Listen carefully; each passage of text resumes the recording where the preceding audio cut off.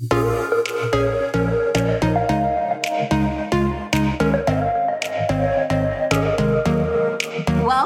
everyone, to the Flourish, We Grow Together podcast. This is Laura DiFrancesco, founder and CEO of Flourish Co-working Space and Dean Street Law. Flourish is a lush, sustainable, and inspiring space to co-work and host events in Westchester, and now brought to you globally through the We Grow Together podcast. I'm here with my co-hosts, Lindsay and Casey. Hey, everyone. It's Lindsay, the co-founder of Flourish. And I am Casey, the community manager of Flourish. I'm so excited. We put together so many goodies for you guys. This episode, we're going to be talking about our 60 Days to Launch Your Business course and just really like what goes into launching a business. And this is something that we're super excited about. We told you guys previously when Flourish was shut down from COVID that this was really something that we dove into. Totally. I think we recognize that it's a time where people, although, it's a hard time for business, we also know that, this is a time where people will be starting new businesses and, there's going to be new businesses that come about because of what happened. So I think it was just like a really perfect time to put something together like this. And, you guys had your whole journey opening up Flourish and Dean Street Law. So it kind of was like a natural progression for you guys, I feel. Totally. And I think this is a really great opportunity. I think a lot of people are scared right now about starting a business, but now is one of the best times to start a business. There's such a great opportunity in terms of employment, bringing on employees. Like there's such a great talent pool right now. The cost of capital is really low. The cost of loans is really low. And right now is just a really good time to come out of the woodwork and shine. So I'm really excited about it. Totally. Or even if you just always had a dream in mind, we've had more space to be able to think about things like this. So even if it's just a situation where you've been thinking or dreaming of starting your own business, it's just a good time to learn what it would actually take to, launch it. Yeah, so even if you're just curious and thinking about launching a business, this will actually outline what it takes and all the work and what steps you have to go through in order to do it. In case you're so right, we've all had time to reflect internally and spend more time with ourselves to figure out what it is we really want in life. And I think that working from home gives that flexibility for you to actually start something. Oh, 1,000%. It's what so many people ask for. It's what I wish that I had so that I had a little bit more time to work on my side hustle when I was working full time. You still have that great opportunity of having job security, but you have more flexibility so that you can use your time in a way that's really advantageous to you. So now's the perfect time to be really diving into any side hustles. And I'm going to be honest, Casey, when you were mentioning having more time to dream up ideas, Lindsay knows we're on to idea business number 4 and 5 right now. And Lindsay's hold on, pump the brakes. She doesn't even know about idea 5 yet.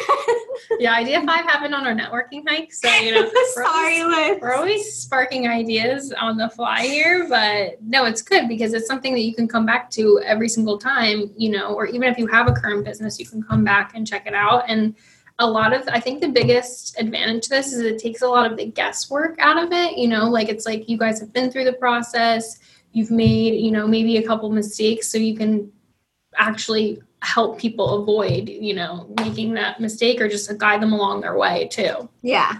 And this is something that I'm going to be going back through for my personal brand as I'm launching that. It's something that I'm going back through with Dean Street Law because it's a resource that we didn't have when we were launching. But this podcast is really going to be giving so much good information, and it's a really good place to start if you're interested in starting a business, if it's been something on your mind, or even if you just want to revisit the fundamentals, because we're going to be going through basically the whole course and sharing just a piece of every different segment of it, because it really breaks down that beginning stage of launching a business. So yeah, let's get into it.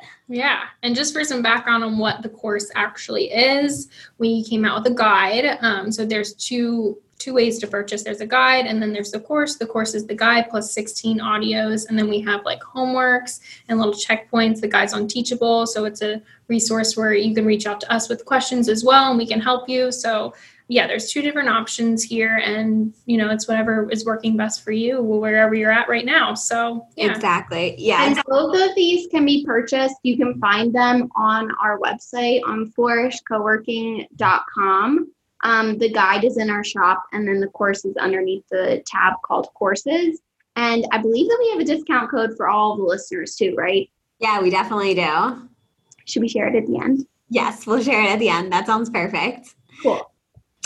So the first section of the course, and it's really, like Casey said, it's really well structured and teachable. Every section has homework, it has prompts. So this is just a glimpse into each section, but it's really starting with personal discovery. I say this so much. You are going to be able to get as far in a business as you can get personally. Like, your personal growth is like such a big momentum piece for growing your business. So everything starts with you as an entrepreneur and making sure that you know what you want and growing that. So it's really dialing in an understanding of yourself. It's a lot of self-assessment, particularly strengths and weaknesses, and spending time to really understand your goals and what they are and how you want your life to be. Because there's a couple businesses that I've absolutely loved the idea of, but like, if I thought of the actual lifestyle, like a restaurant is one that I commonly think of. Like, I would love to own a restaurant. I think it would be so much fun. I would have all these fresh, clean meals and everything, but do I want that lifestyle? Like, do I want that? Probably not the traditional way, but there's certainly ways that you could do it that are non-traditional that would be more appealing to me. So really living out your dreams and getting that experience, because when you spend time figuring out what you want your lifestyle to be first, then you can figure out what business can support that lifestyle, because getting down to the nitty-gritty of the goals you actually want will help you decide, particularly if you're like us and you have a lot of business ideas, what's the best business idea for you?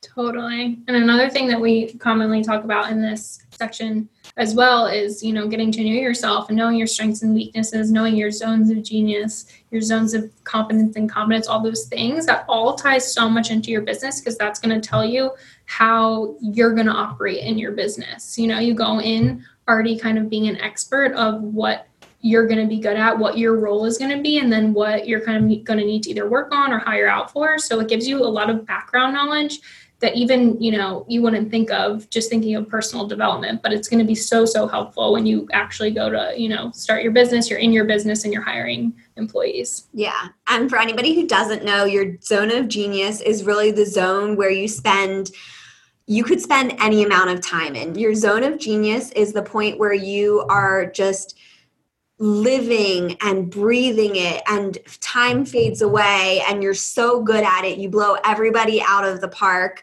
And your zone of excellence is something where you're really, really good at it. You can be paid really well for it, but there's that level of friction. It's not quite that area where you just time fades away. It's still like is difficult and there's some sort of friction. You don't love it. Maybe that's it. Zone of competency is something that you do really well, but other people can do it really well too. Zone of incompetence is your zone where you don't do something really well, but other people do it better than you and you can hire out. So I think a lot of people wait to think about hiring until they actually have the money for it. Whereas I think it's much better to start at least dreaming your team, because things are going to move quickly and they can move quickly. And you really want to be able to have structures and infrastructure in place and know who you want to hire as you go through your business. So we have a matrix of when you should hire. Essentially, you should figure out what your value is for your time. For me, that's super easy because my clients pay me a billable rate. And basically anything that's a business necessity and it's either in your zone of incompetence, you should hire for. And then it kind of like the matrix adjusts a bit as like it's not necessarily a business need, but it's a business want, but it would free up a lot of your time because you're doing it. So basically the idea is that you as an entrepreneur want to be spending as much time as you can in your zone of competence, your zone of excellence, and then your ideal goal is to spend as much time as you can in your zone of genius. Yeah. And I think that ultimately this section is just reminding you that like your business is a reflection of you. And in this section, we also have a part that talks about like how to be strong, how to be stable and resilient, because you need to be those things in order to show up for your business. But like we also talk about that, like this is real life too. So awareness is what you can use to really like be mindful as you're going through this journey in this process. And awareness will help you grow and evolve and kind of just live up to that fullest potential that you need to be. Yeah. We are constantly in evolution, and that's something that I talk about all the time. Change can be your biggest friend for growth, and being able to shed layers, particularly as an entrepreneur, and that could be shedding tasks and delegating, can really help you grow your business, especially more quickly. That's something. Talent is the number one thing that I invest in. That has always been something since the beginning of the company. We scaled quickly to a team of 8 in just a couple months of me launching the business, because I really believe in surrounding myself with people who can help me grow the business and get the job done. And that was all self-funded. So I'm not going out and hiring what I can't afford, right? But as you have income coming in, I really truly believe in investing that back into the company. And one of the biggest investments I make is in hiring. Totally. And then the next section that we have and we go over is developing the business idea. So I feel like everyone has in mind kind of like what they want to do or what they would want to do, or maybe even a couple ideas of something that they're either really passionate about or they love. But I think that what's important that we talk about in this section is how do you really cross paths to pursuing your passion, but also making it profitable too. So we go over like narrowing down that business idea for it to be something that's really going to generate profit for you. Profitability is the number one thing. It's so important. And a lot of people forget about it in the beginning and don't focus on it, but it's super important to be profit first and really be focusing on profitability, and also jumping into something that you have experience in and that you can navigate well. So an example that I give about this is I started Dean Street Law first because I had all of the experience there. That was clients were coming to me. It's a highly profitable business and everything. And that was my foundation before I started Flourish. I wouldn't have personally quit my job to start a co-working space with zero experience in co-working space. But now that I have more experience in entrepreneurship, I actually have a ton of experience in real estate. So this was something that I was building on expertise in. So I have a lot of experience in managing real estate, in leasing and everything like that. And a co-working space is really something, just a micro aspect of that. So if it was something totally foreign and you have a bunch of money saved up and you're looking at whether this risk makes sense, that would be something that I would be a little bit more hesitant about. But if it's something that you want to get into that's outside of your comfort zone, but not a totally foreign area, then I say that's something to definitely consider and generally go for. Yeah.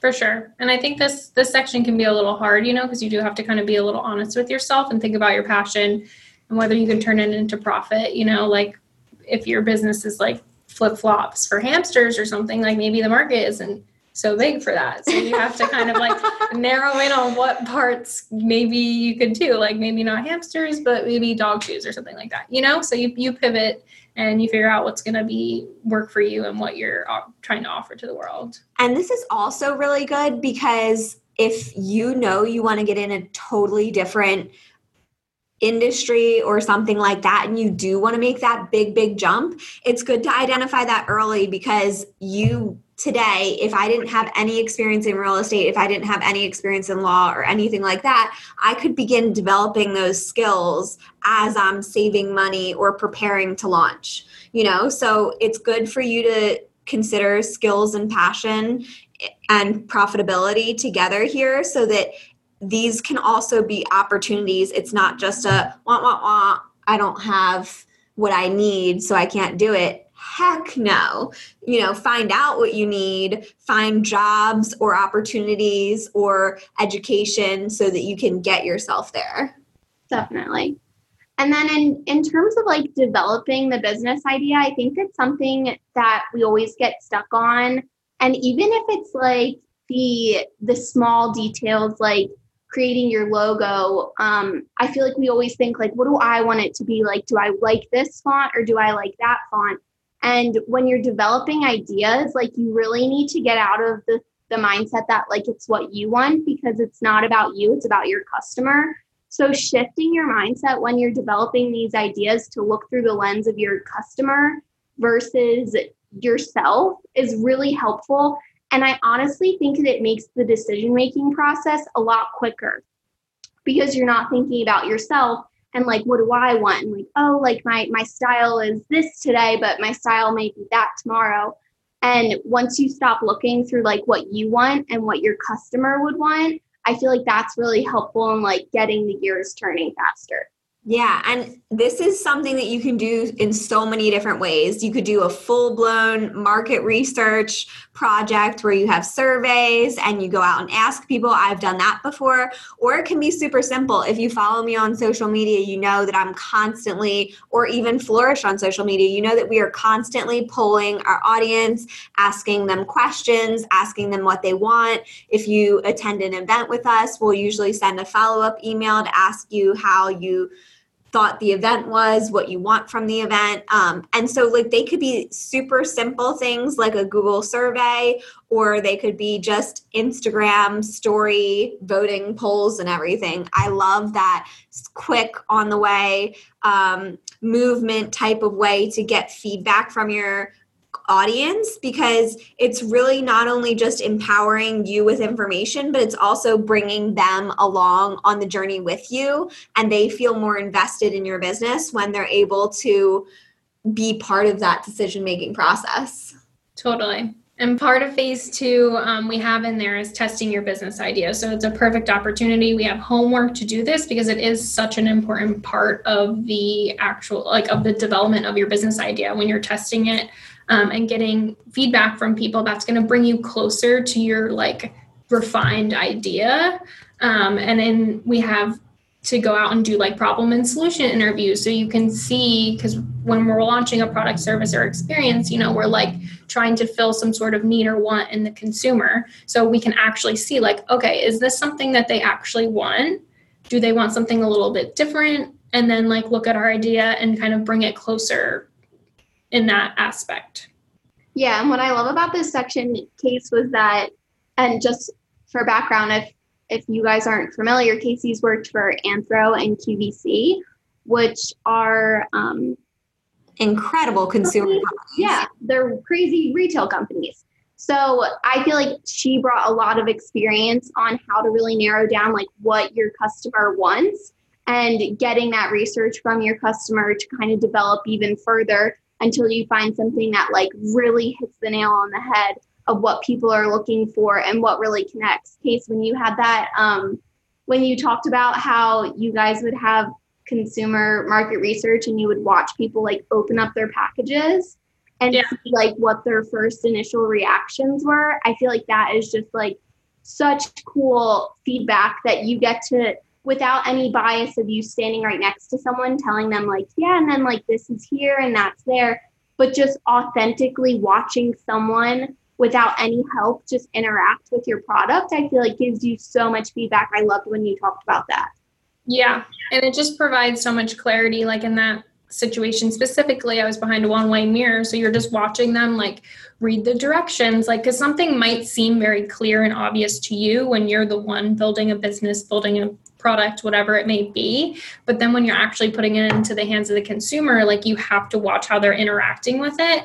And yeah, they would like read the directions and maybe things weren't clear. So we would have to go back and refine a little bit like that. But even getting it to those like minute details before you put it out into the world is going to make all the difference when you're having people who are, you know, experiencing you for the first time and what their impression is going to be, what's going to be their review of you. So trying to get truly as much consumer research done and interacting with the consumer, testing it as much as you can before you actually go live is going to help you just all that much more. I'm excited too. We're going to have to do this for the book for my recipes and everything. And this is, if you're in publishing, this is basically what a beta reader does, right? The beta reader reads your book ahead of time to see what they think of it. And you ask them different questions of like, when did you stop reading? Did you laugh at a certain point? And kind of like getting that feedback too.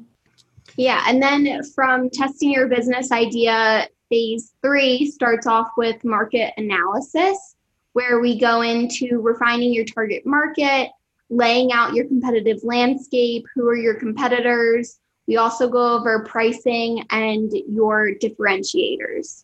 Yeah, and we do this for every business. So we do this for Flourish. We do this for Dean Street Law. We're about to start launching legal courses and like template contracts and everything. And we did a ton of market research on what pricing is. I think it's really important to understand pricing as a way to position yourself in the market. Pricing isn't just, is my product at a price that people will want to buy it at? It's also, how does this price reflect my brand and how does that interplay work? Because that's also super, super important.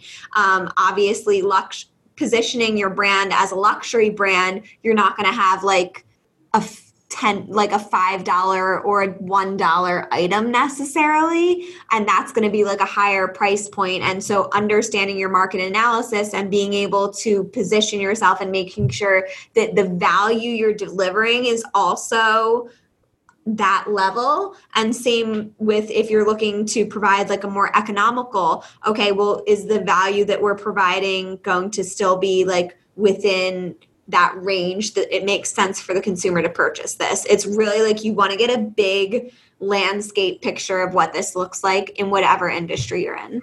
Yeah, and we give you like almost a formula for how to price your products based on like starting by figuring out your break-even point and then adding on like the value of the experience, your differentiators, getting feedback from your problem solution interviews that you did when you test the business idea, and then factoring in your competition, what your vision is for the business.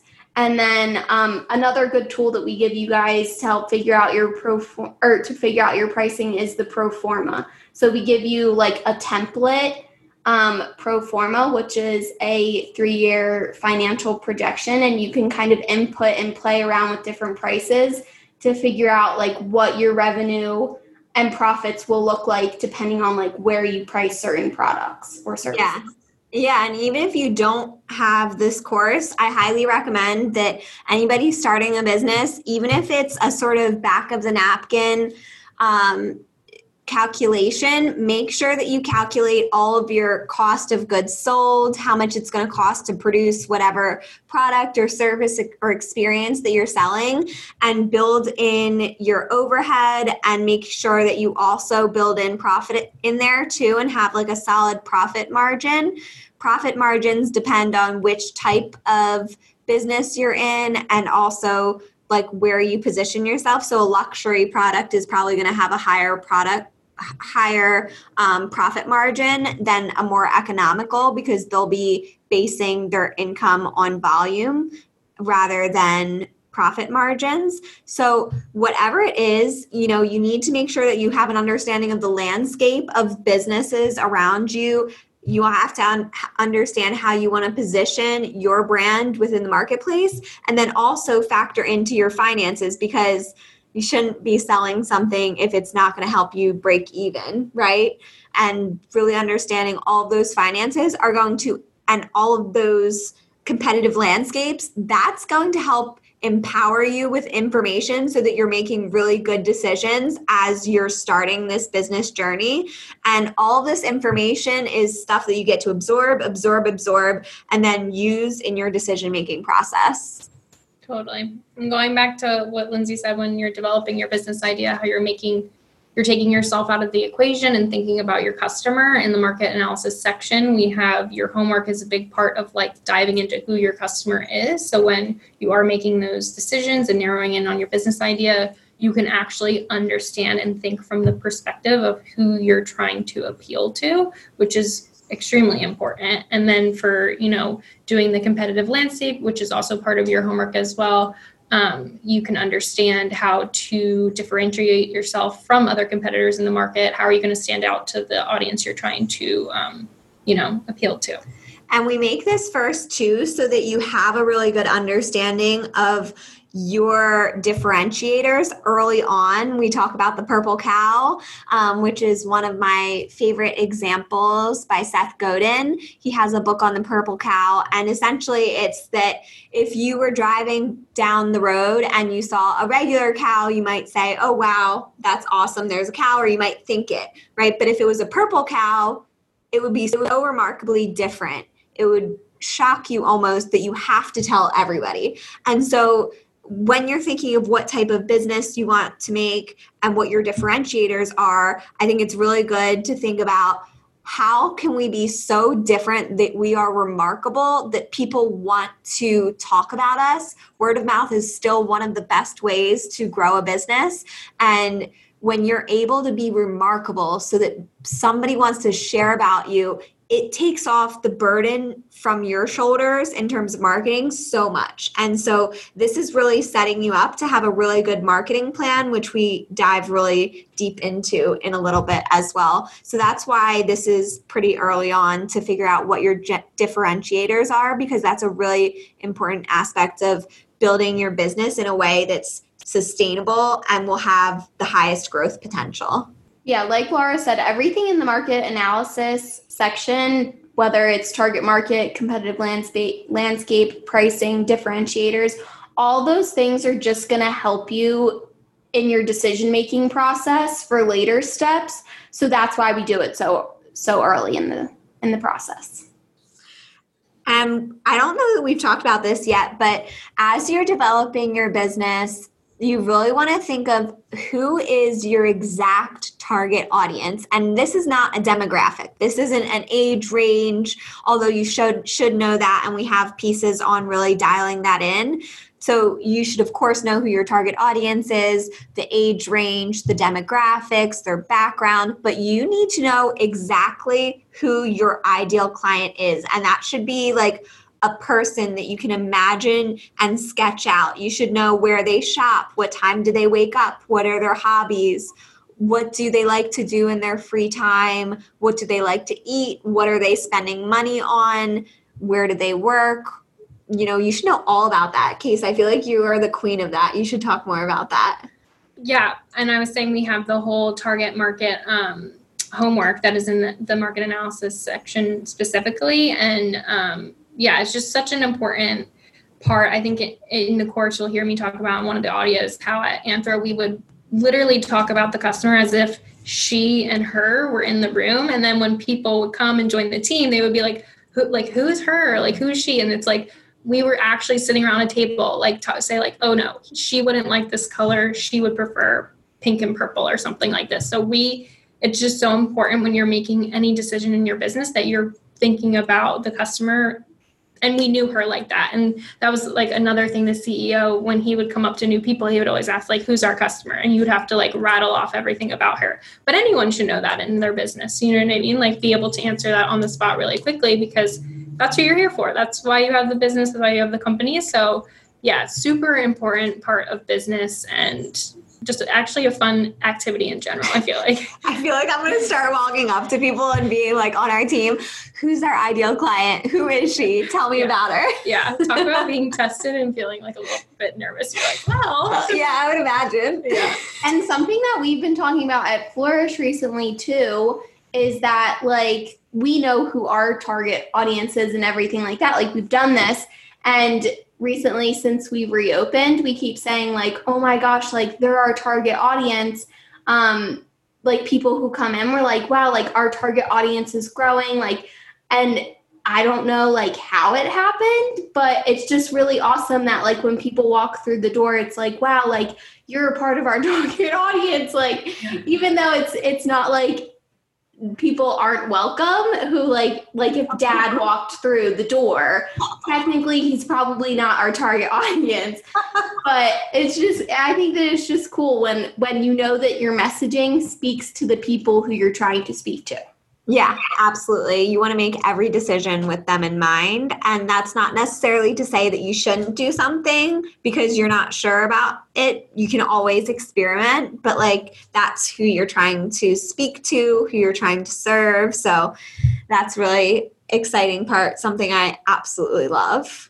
Totally. And then from the market analysis, we go into financial projections. So now that you have all this information, including like your pricing and your differentiators, you can actually start to create your financial projection, which isn't necessarily the most fun part, but I think that awareness is power, and this is something that you have to be aware of, and that even if you do, like Laura said, like even if it's just back in the napkin, like it's better than nothing, you know? Totally. And I've helped so many businesses go through financial projections in a back of the napkin kind of way. And then I'm like, okay, now you go research the exact cost. I mean, we had the exact cost of the exact printer that we were going to buy in our financial projections, but I have to make a disclaimer, and we include this in the course. Financial projections are another piece of information. And if we can tell you from experience, we highly recommend that you pad them. Give yourself a lot of runway to fail. Give yourself a lot of runway in terms of unexpected costs. So I like to break down financial projections as 3 different scenarios. I've done a lot of private equity work. I'm a corporate attorney and have negotiated so many different mergers and acquisitions. And my favorite valuations and best valuations that I saw were always based on 3 different scenarios: worst case scenario, moderate case scenario, best case scenario. And then you can make decisions from there. Knowing your costs, though, is so, so important. And being able to not only account for your startup costs that it takes you to get to day one, but also account for all of your costs plus more that are going to take you to the day that you start becoming break even, and then even further past that to the day that you start becoming profitable. So the profitable point is where all of your revenue now eclipses all of the costs that you've spent to start the business.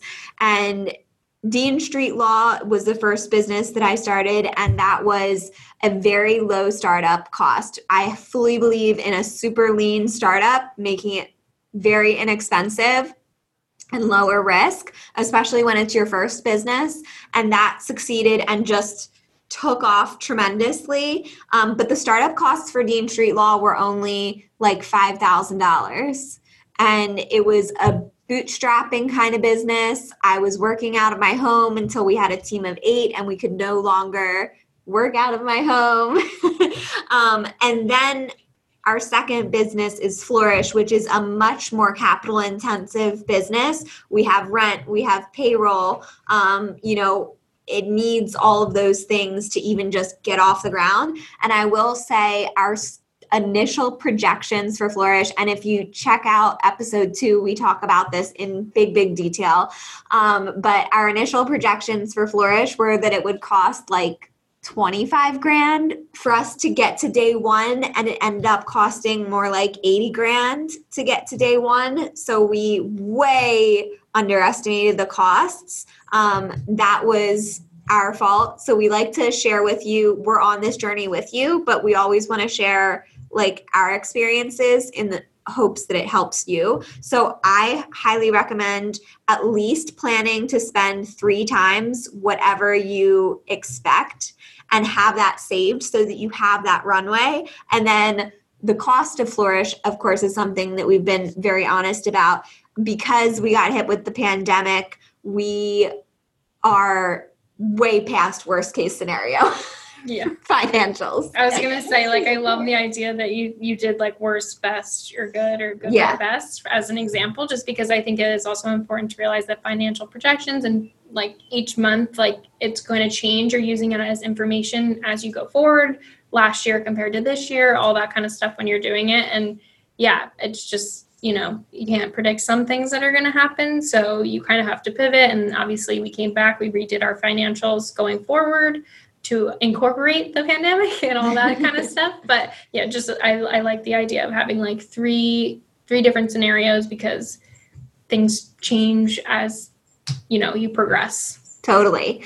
And as you're thinking of startup costs, a lot of the different things that you might thinking about are funding. And there are so many different ways for you to fund a business. I really recommend self-funding to every extent that you can.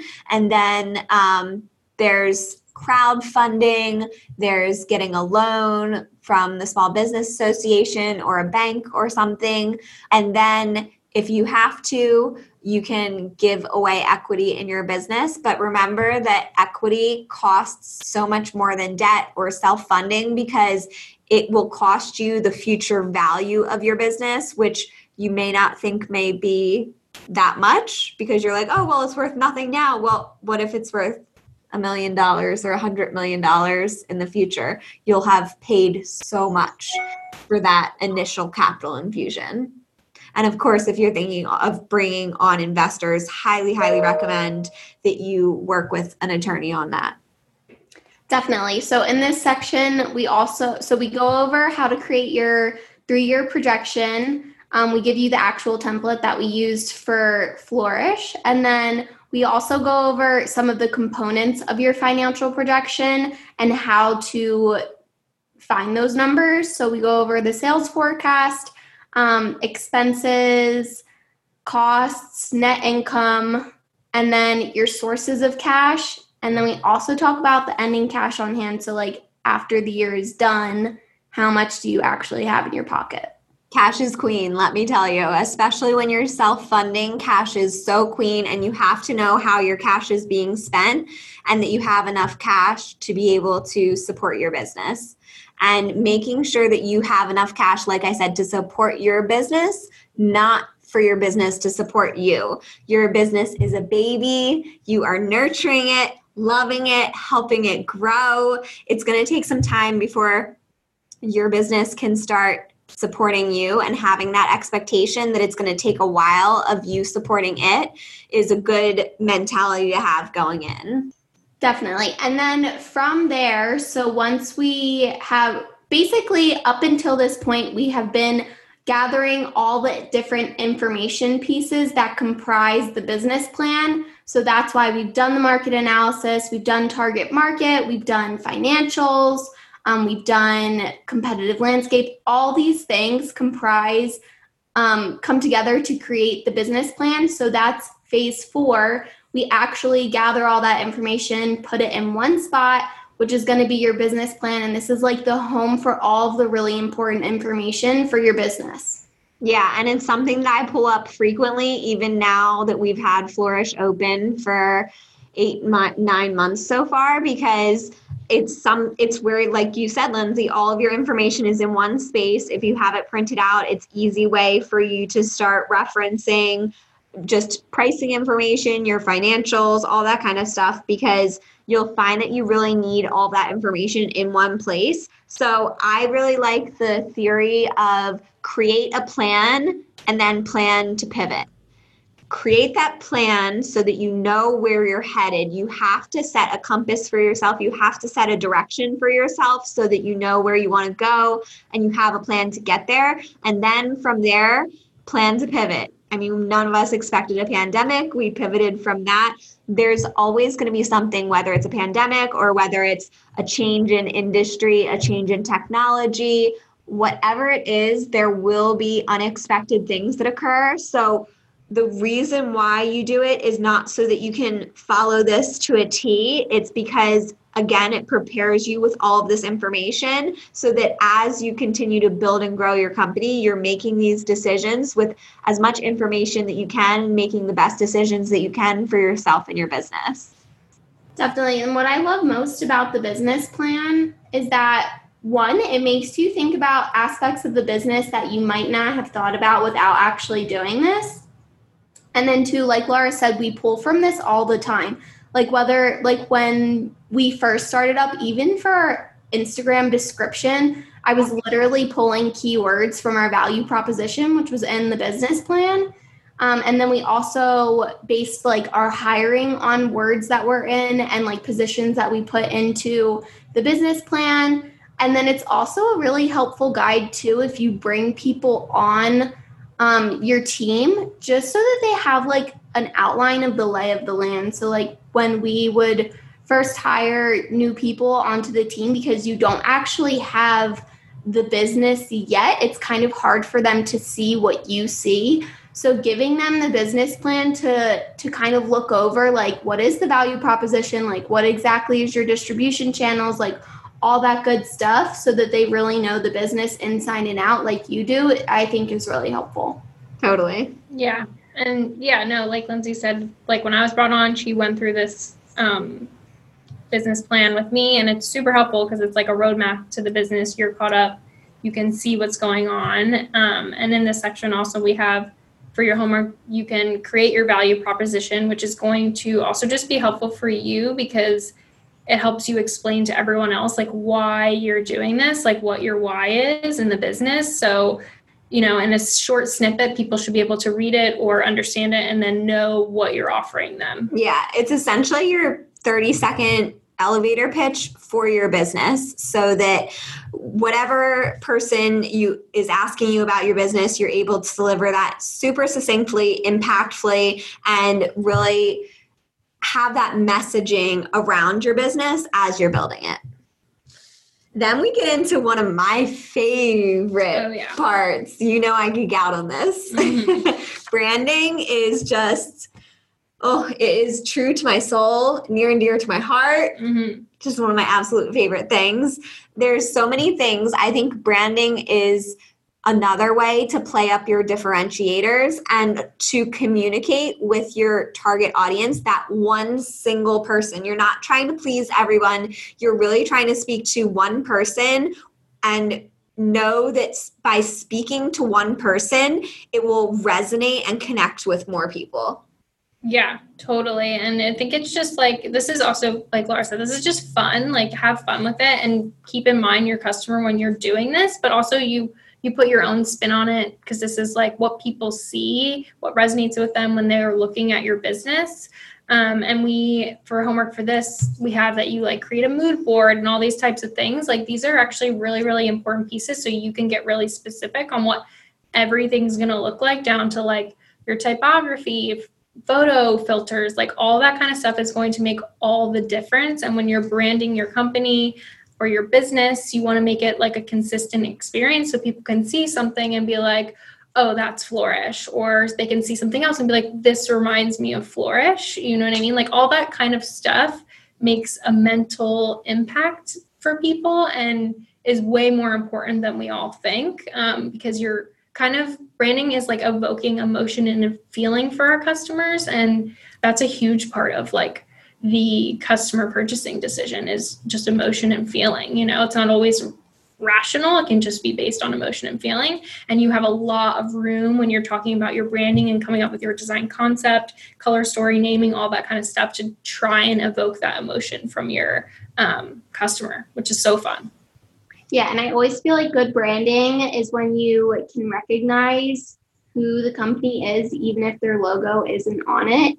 So we go over everything from like creating a mood board to your name story, or to your color story, naming, and everything from like sub fonts, header fonts, patterns, templates, all that good stuff to really set you up for success in terms of branding your business.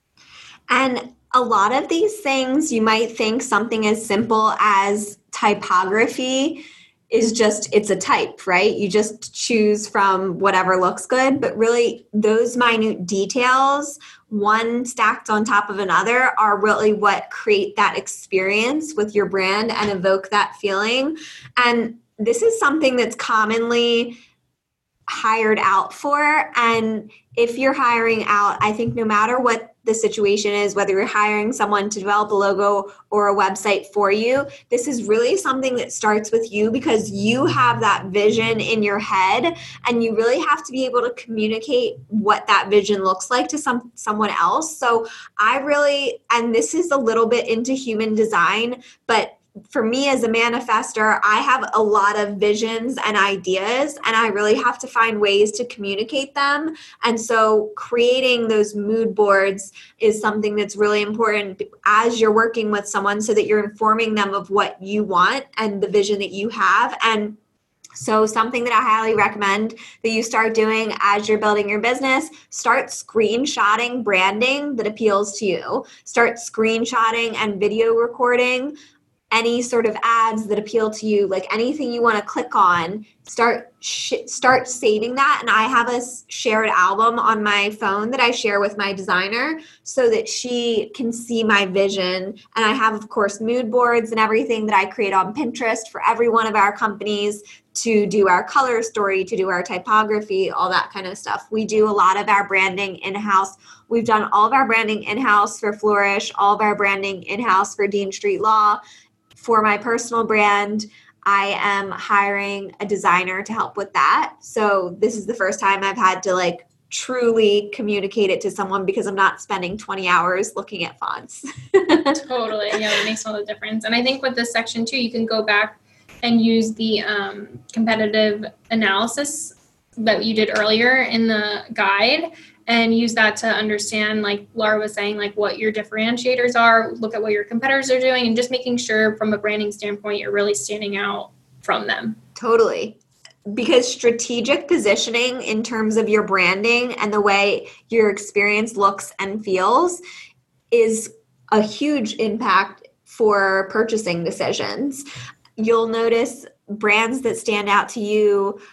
Someone that stands out to me, for instance, is Kenzie Burke for branding, because she's taken the health and wellness industry and she has totally transformed the way it looks and feels in her brand. So that's something that really stands out for me in terms of branding. Now we're getting into creating a home for your business, which is not something that that we're all very passionate about. There's a couple different homes that could be. That could be your website, that could be your office space, or that could be your physical location. I mean, your office space, meaning like your personal office space, or that could be like a whole location that people walk into. Lindsay's the queen on websites. Yeah, creating a website is if I'm being totally transparent and honest, I feel like I have a lot of experience with it now, but it's really hard. It's really hard to compile all the information that you just that you just came up with for your branding, and then translating that onto a website, because it's not just branding, it's also like the words that you put on your website, the outlay, does it guide your customer through like the journey of your business? So I think that creating a website it's honestly really hard. So I love that in this guide and in the course, we really go over step by step how to create a website, from picking your domain to choosing your host and forming the actual web pages of your business. So there's a lot that goes into it that I think that most people don't really recognize until you actually do start a website. So we go over everything step by step. And then in this section too, we also talk about not just the online home for your business, but the physical home for your business too. Yeah. And a couple ideas that I want to share for a website is that no matter what you do, if someone pulls up your website, you should be able to tell in 5 seconds what they can do for you. If I pull up a website of just XYZ company, I should know within 5 seconds of looking super clear, concise, what they can do for me, how I can pay them. So I really like to have the headers as like the different tabs that you can click on as different revenue sources for the business. So it should be super clear messaging. And I'm personally much more minimalistic. I really like minimalist sort of websites, which is not to say that there's nothing on it. It's just that your eye immediately goes to the messaging that the business or you as the business want your consumer to be reading, and then really thinking through that customer journey through the website to make sure that something leads everywhere. If they go to the bottom of the page, there should be an opportunity for them to purchase with you or connect with you or go further, because clearly if someone scrolled all the way to the bottom of the page, they're interested. So really capturing that interest and capturing that flow to your website is a great way to increase convertibility, and increasing conversion rates is changing someone from an observer to a purchaser. Totally. Yeah, making sure that there's always that call to action on your website, and it should be on every page depending on like what page they're on is what they're interested in. So just giving them like the next step and really outlining like, okay, so where do we go now? Like, how do we take you through this experience? How do we get you set up? All that good stuff.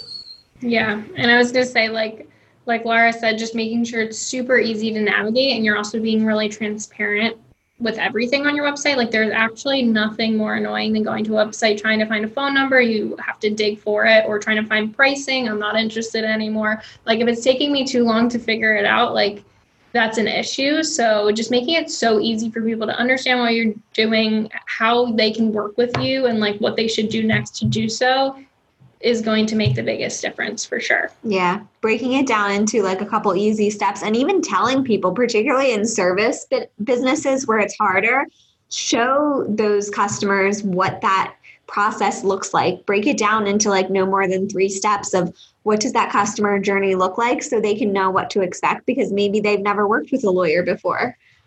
And then into location, we talk a lot about real estate in the course, but just to break it down super quickly, I highly recommend starting as lean as you can. I know there's a lot of people who say that you're losing money if you're not buying, but I think keeping your company as lean as you can, particularly in the beginning as you're a startup, is what's most important, because it's minimizing risk for you, and it's allowing and freeing up capital so that you can put it into your actual business and what you're really good at. So when you're thinking of real estate, I would go for as small of a commitment as possible.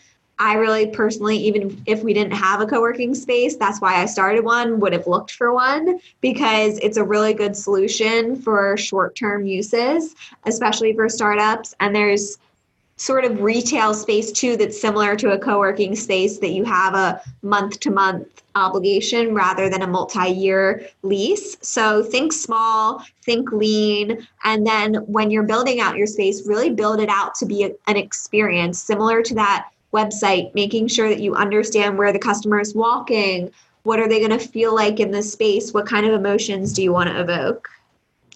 And then we jump into the legal aspects of it, making it official, forming your company, filing everything that you need to with the various Secretary of States, obtaining your tax ID, intellectual property. We have a whole podcast episode on this. So we will, we have the podcast that'll probably come out around the same time this does. So look out for a podcast episode all about forming your business, because that'll really dive into that whole section.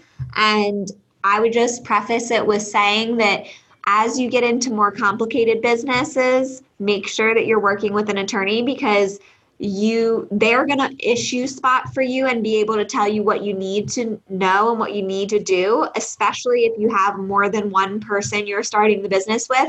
If you have 2 or more people, always work with an attorney, because your operating agreement is a lot like a prenuptial agreement. You want to make sure that you know exactly what it says and that every single thing that it says is things that you intend to carry out, and that it also thinks of all the different circumstances that might happen as well.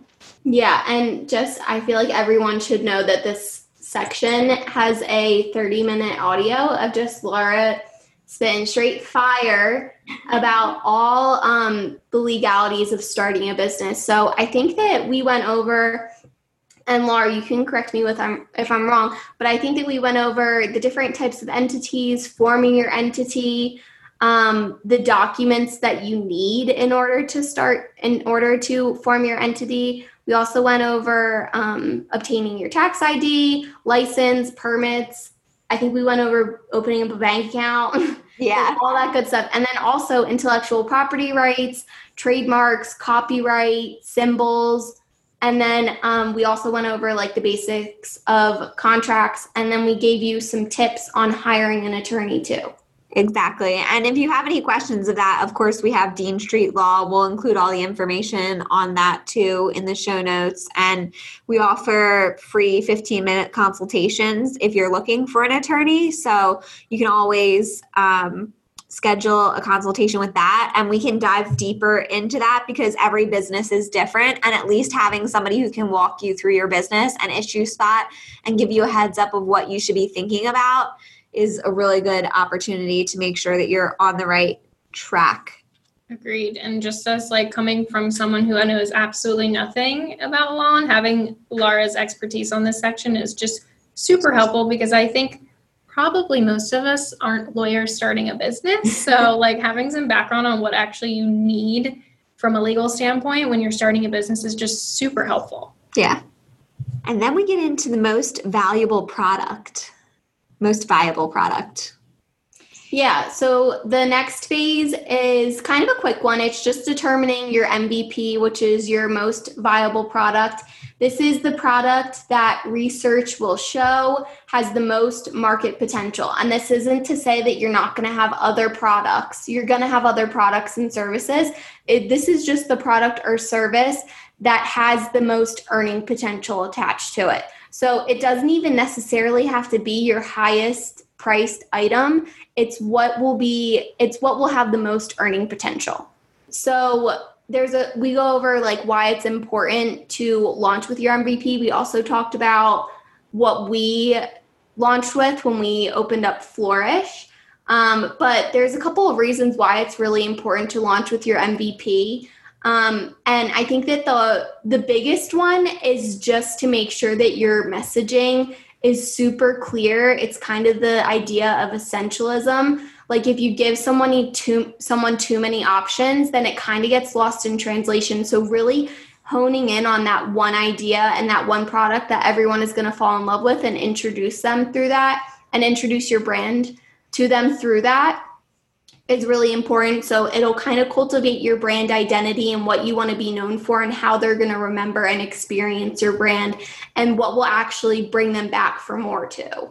Yeah, I love that. And then we get into the sales and marketing plan, which I absolutely love.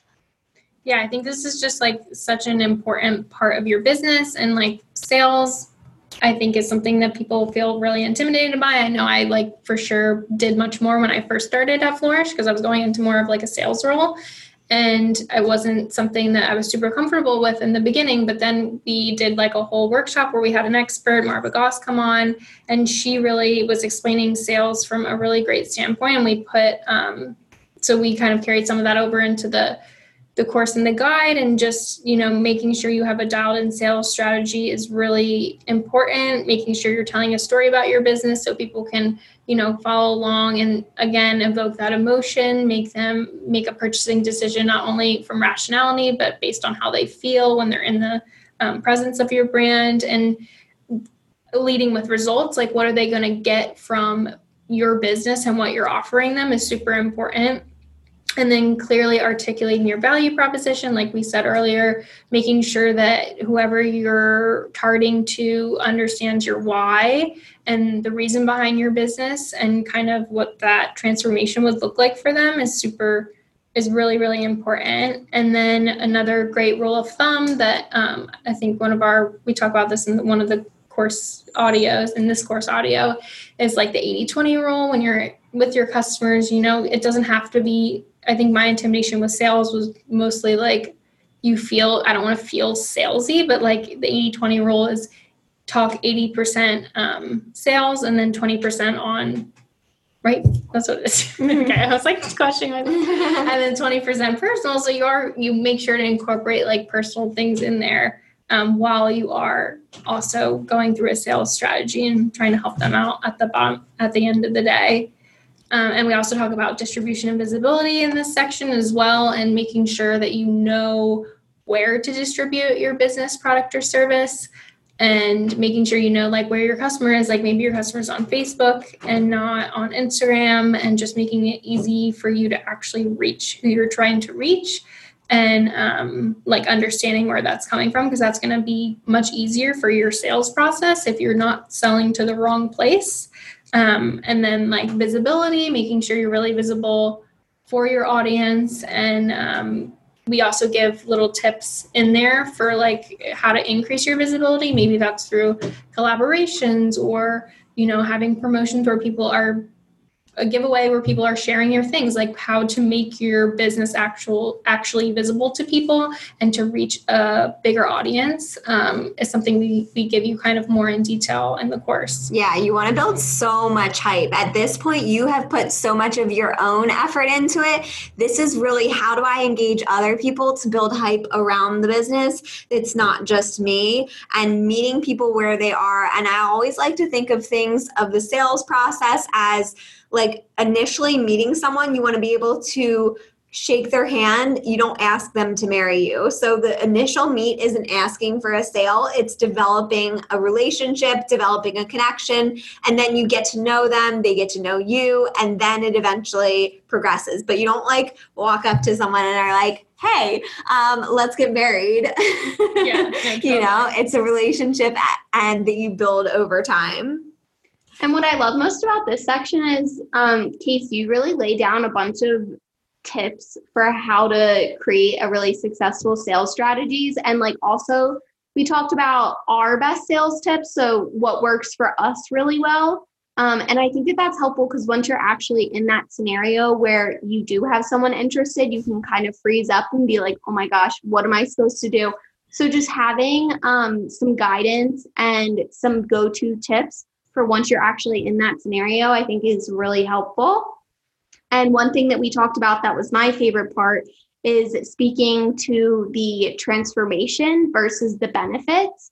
And in the course, we give a like patio example that if I were selling a patio deck, and this is like such a random example, but I don't know why it's always what I think about whenever I think of the transformation.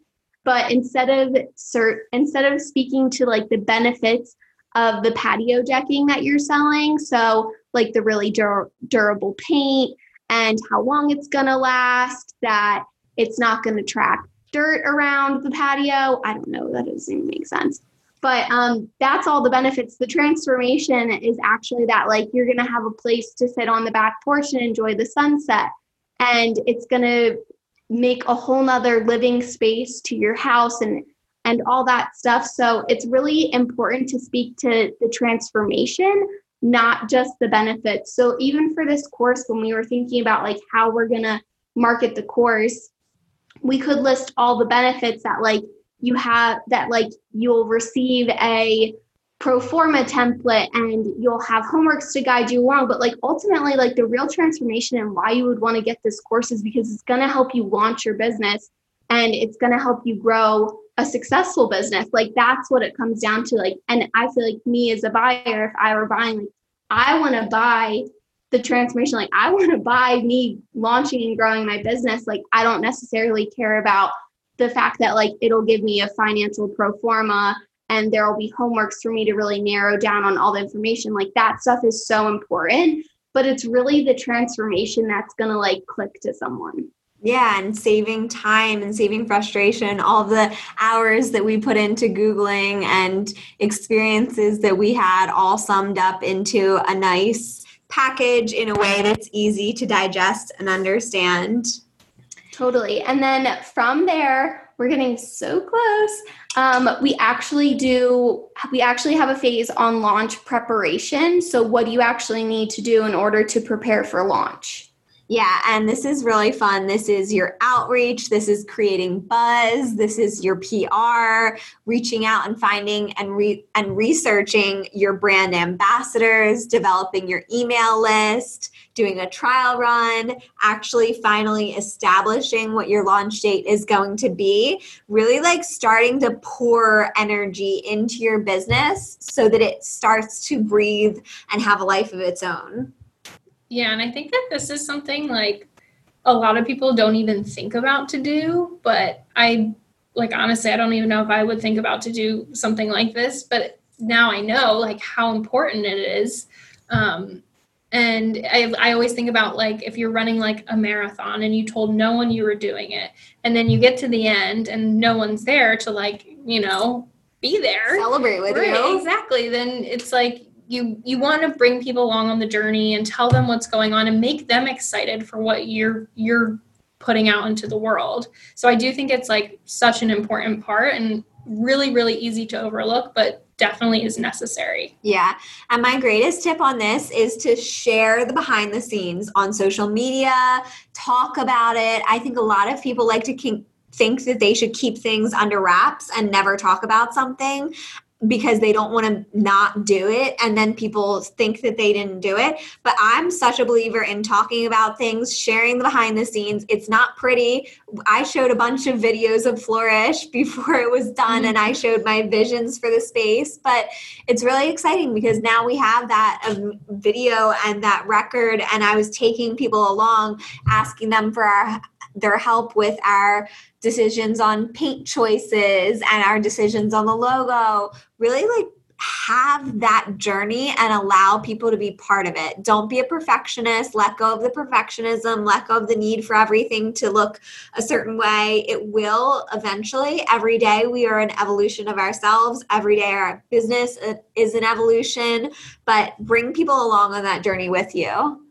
And then prep for your launch party. Yeah. All the hard work pays off. Right? Oh, this is so exciting. I loved our launch party. We did a pre-launch party and we did an actual launch. So for Dean Street Law was very spur of the moment, rushed. Like I had clients before I had a business and I was like catching up and everything. Whereas for Flourish, I really got to plan this out. We had our pre-launch party, which was a week or two before our launch. It was sort of our trial run.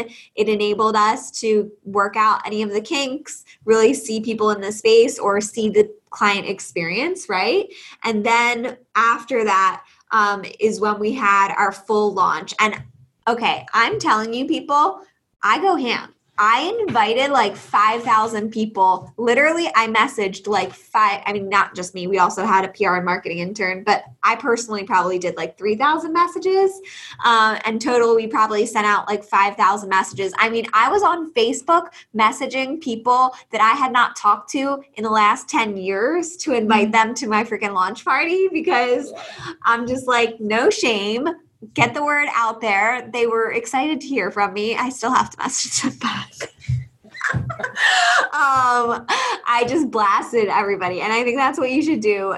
Just let pride fall to the wayside here. Don't be shy. Even if you are shy, rip that Band-Aid off and just get the word out about your business, about what you're doing. Even if it's just a website launch, amp people up, do a countdown on your social media, let them know what the day is, create a virtual event for people to like celebrate it and, offer them like a free hour of something valuable to them. Make whatever you're launching, make a big deal about it. Totally. And I think it's also fun because it's an extension of your brand. You can show a little bit of your brand through this. I think I think of like, when like makeup and influencers do like a collaboration, then they have this big launch party. It creates so much buzz. And then you're like, wait, I kind of want this. Like, this looks so much fun. Like, it's an experience too. So yeah, just go big with it. your hard work is paid off. So you should celebrate and, you know, share it with the world. Totally. Create press releases, send out the information, invite press, you know, really start to be your own advocate. You're creating something in the world.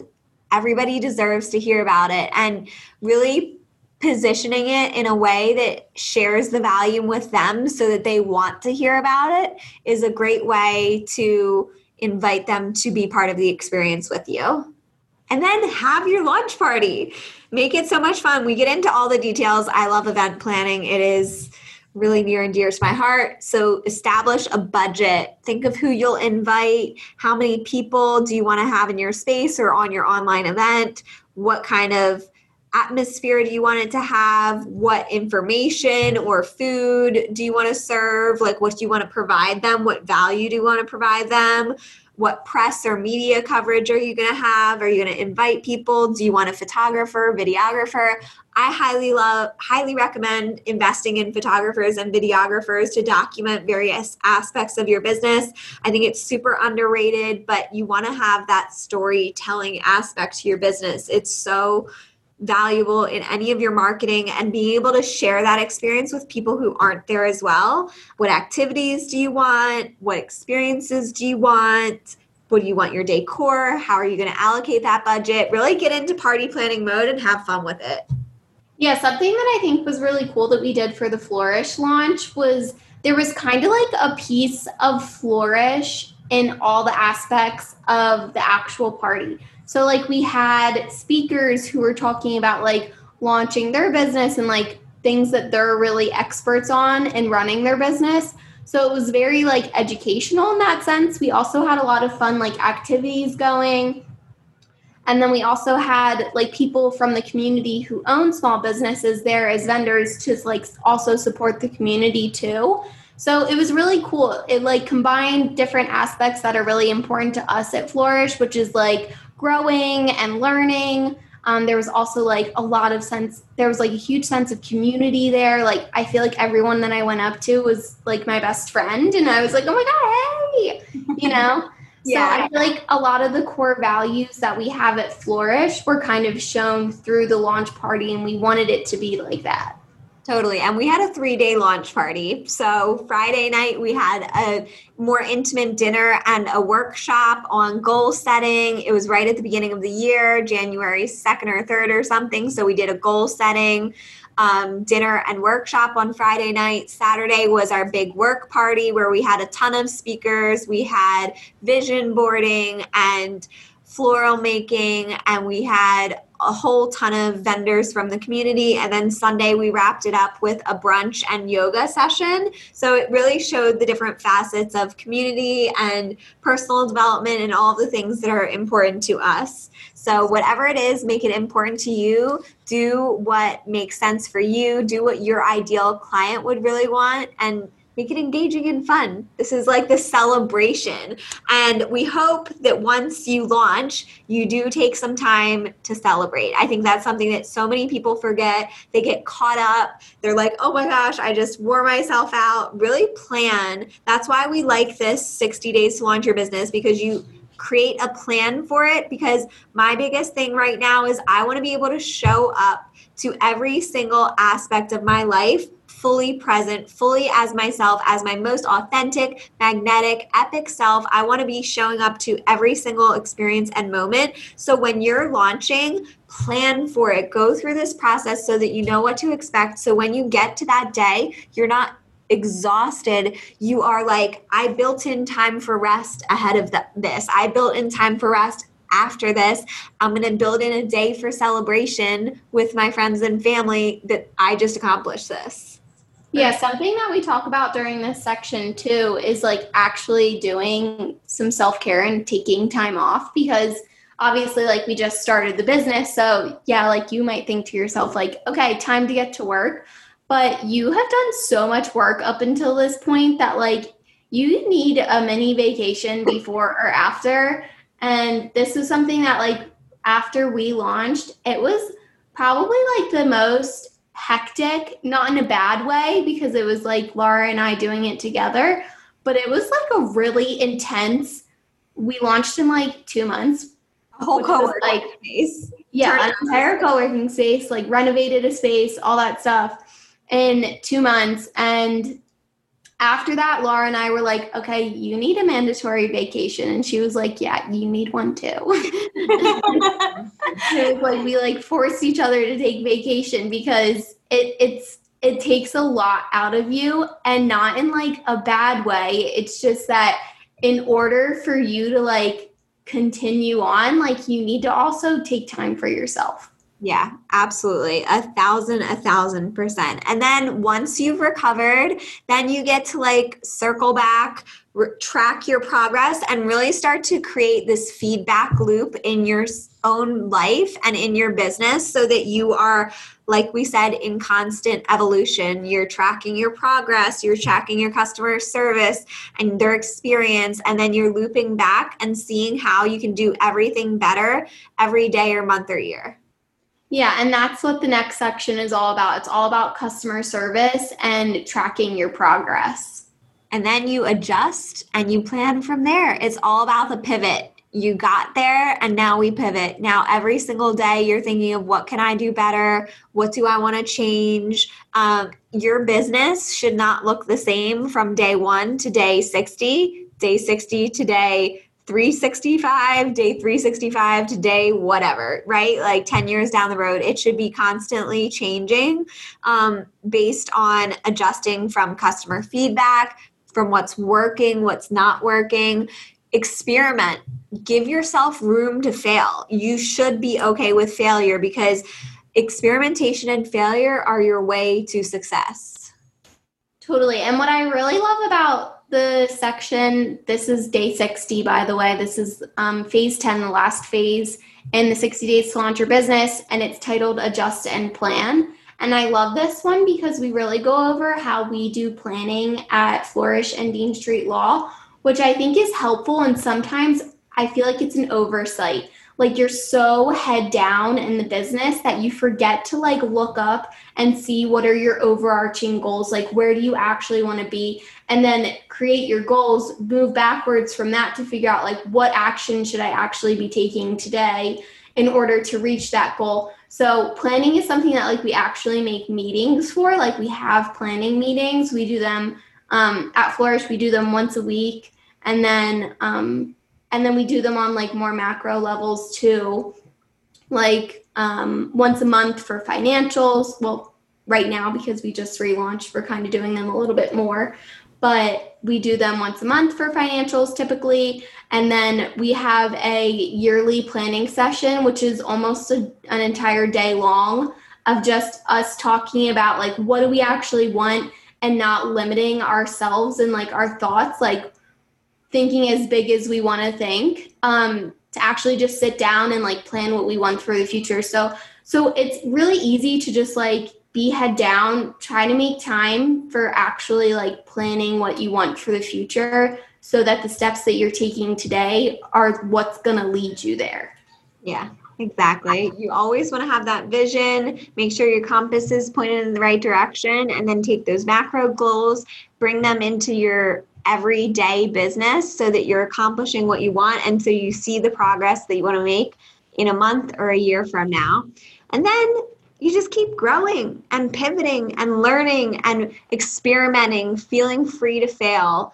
There's so much that you start to let go of in terms of perfectionism when you start a business, because if you want the growth that you want, you have to let go of the perfectionism and understand that every day is an experiment. And if something doesn't work, that's okay. If something costs thousands of dollars, that's okay too. Like, you have to lose money to make money. I think it's something that people don't realize, and that's not failing. That's just a part of business. Totally. And this is day 60, but this course is really to be taken at, whatever pace fits your journey best. So, just as you're going along the journey, take it phase by phase, whatever is working for you to get to that launch. Exactly. And everything's spread out really nicely.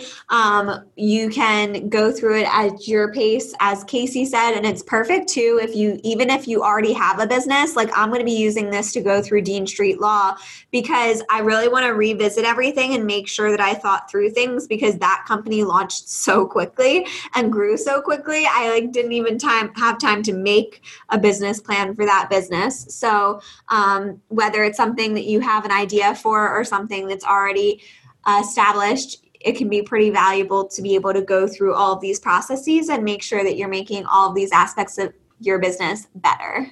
For sure. Yeah. And we go into much more detail in our course. Today was just kind of like an overview of the sections and the course. But if you're taking the course, it's much more detailed. And, you have us as a resource if you have any questions or, concerns throughout. So, yeah. And everybody can also, wait, okay, Lindsay, you go ahead and wrap it up. I forget what I was going to say. That's okay. That's okay.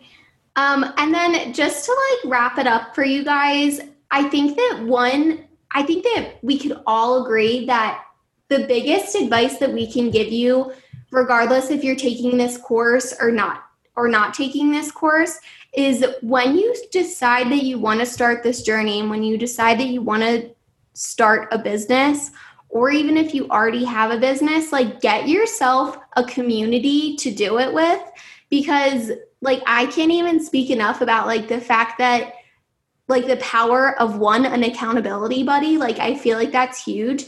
And also this is a hard process and it's something that you're not familiar with.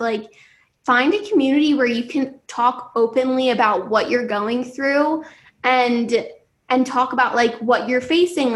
And especially if you have a community, these are people who've already done it before. So they've been through the things that you're going through and can give you some advice. So I honestly, and Laura, that's essentially why you opened up Flourish, was because being an entrepreneur is tough. And I want to say at times it's kind of lonely. So just make sure that you have a community who can help push you forward and also give you the support that you need when you need it.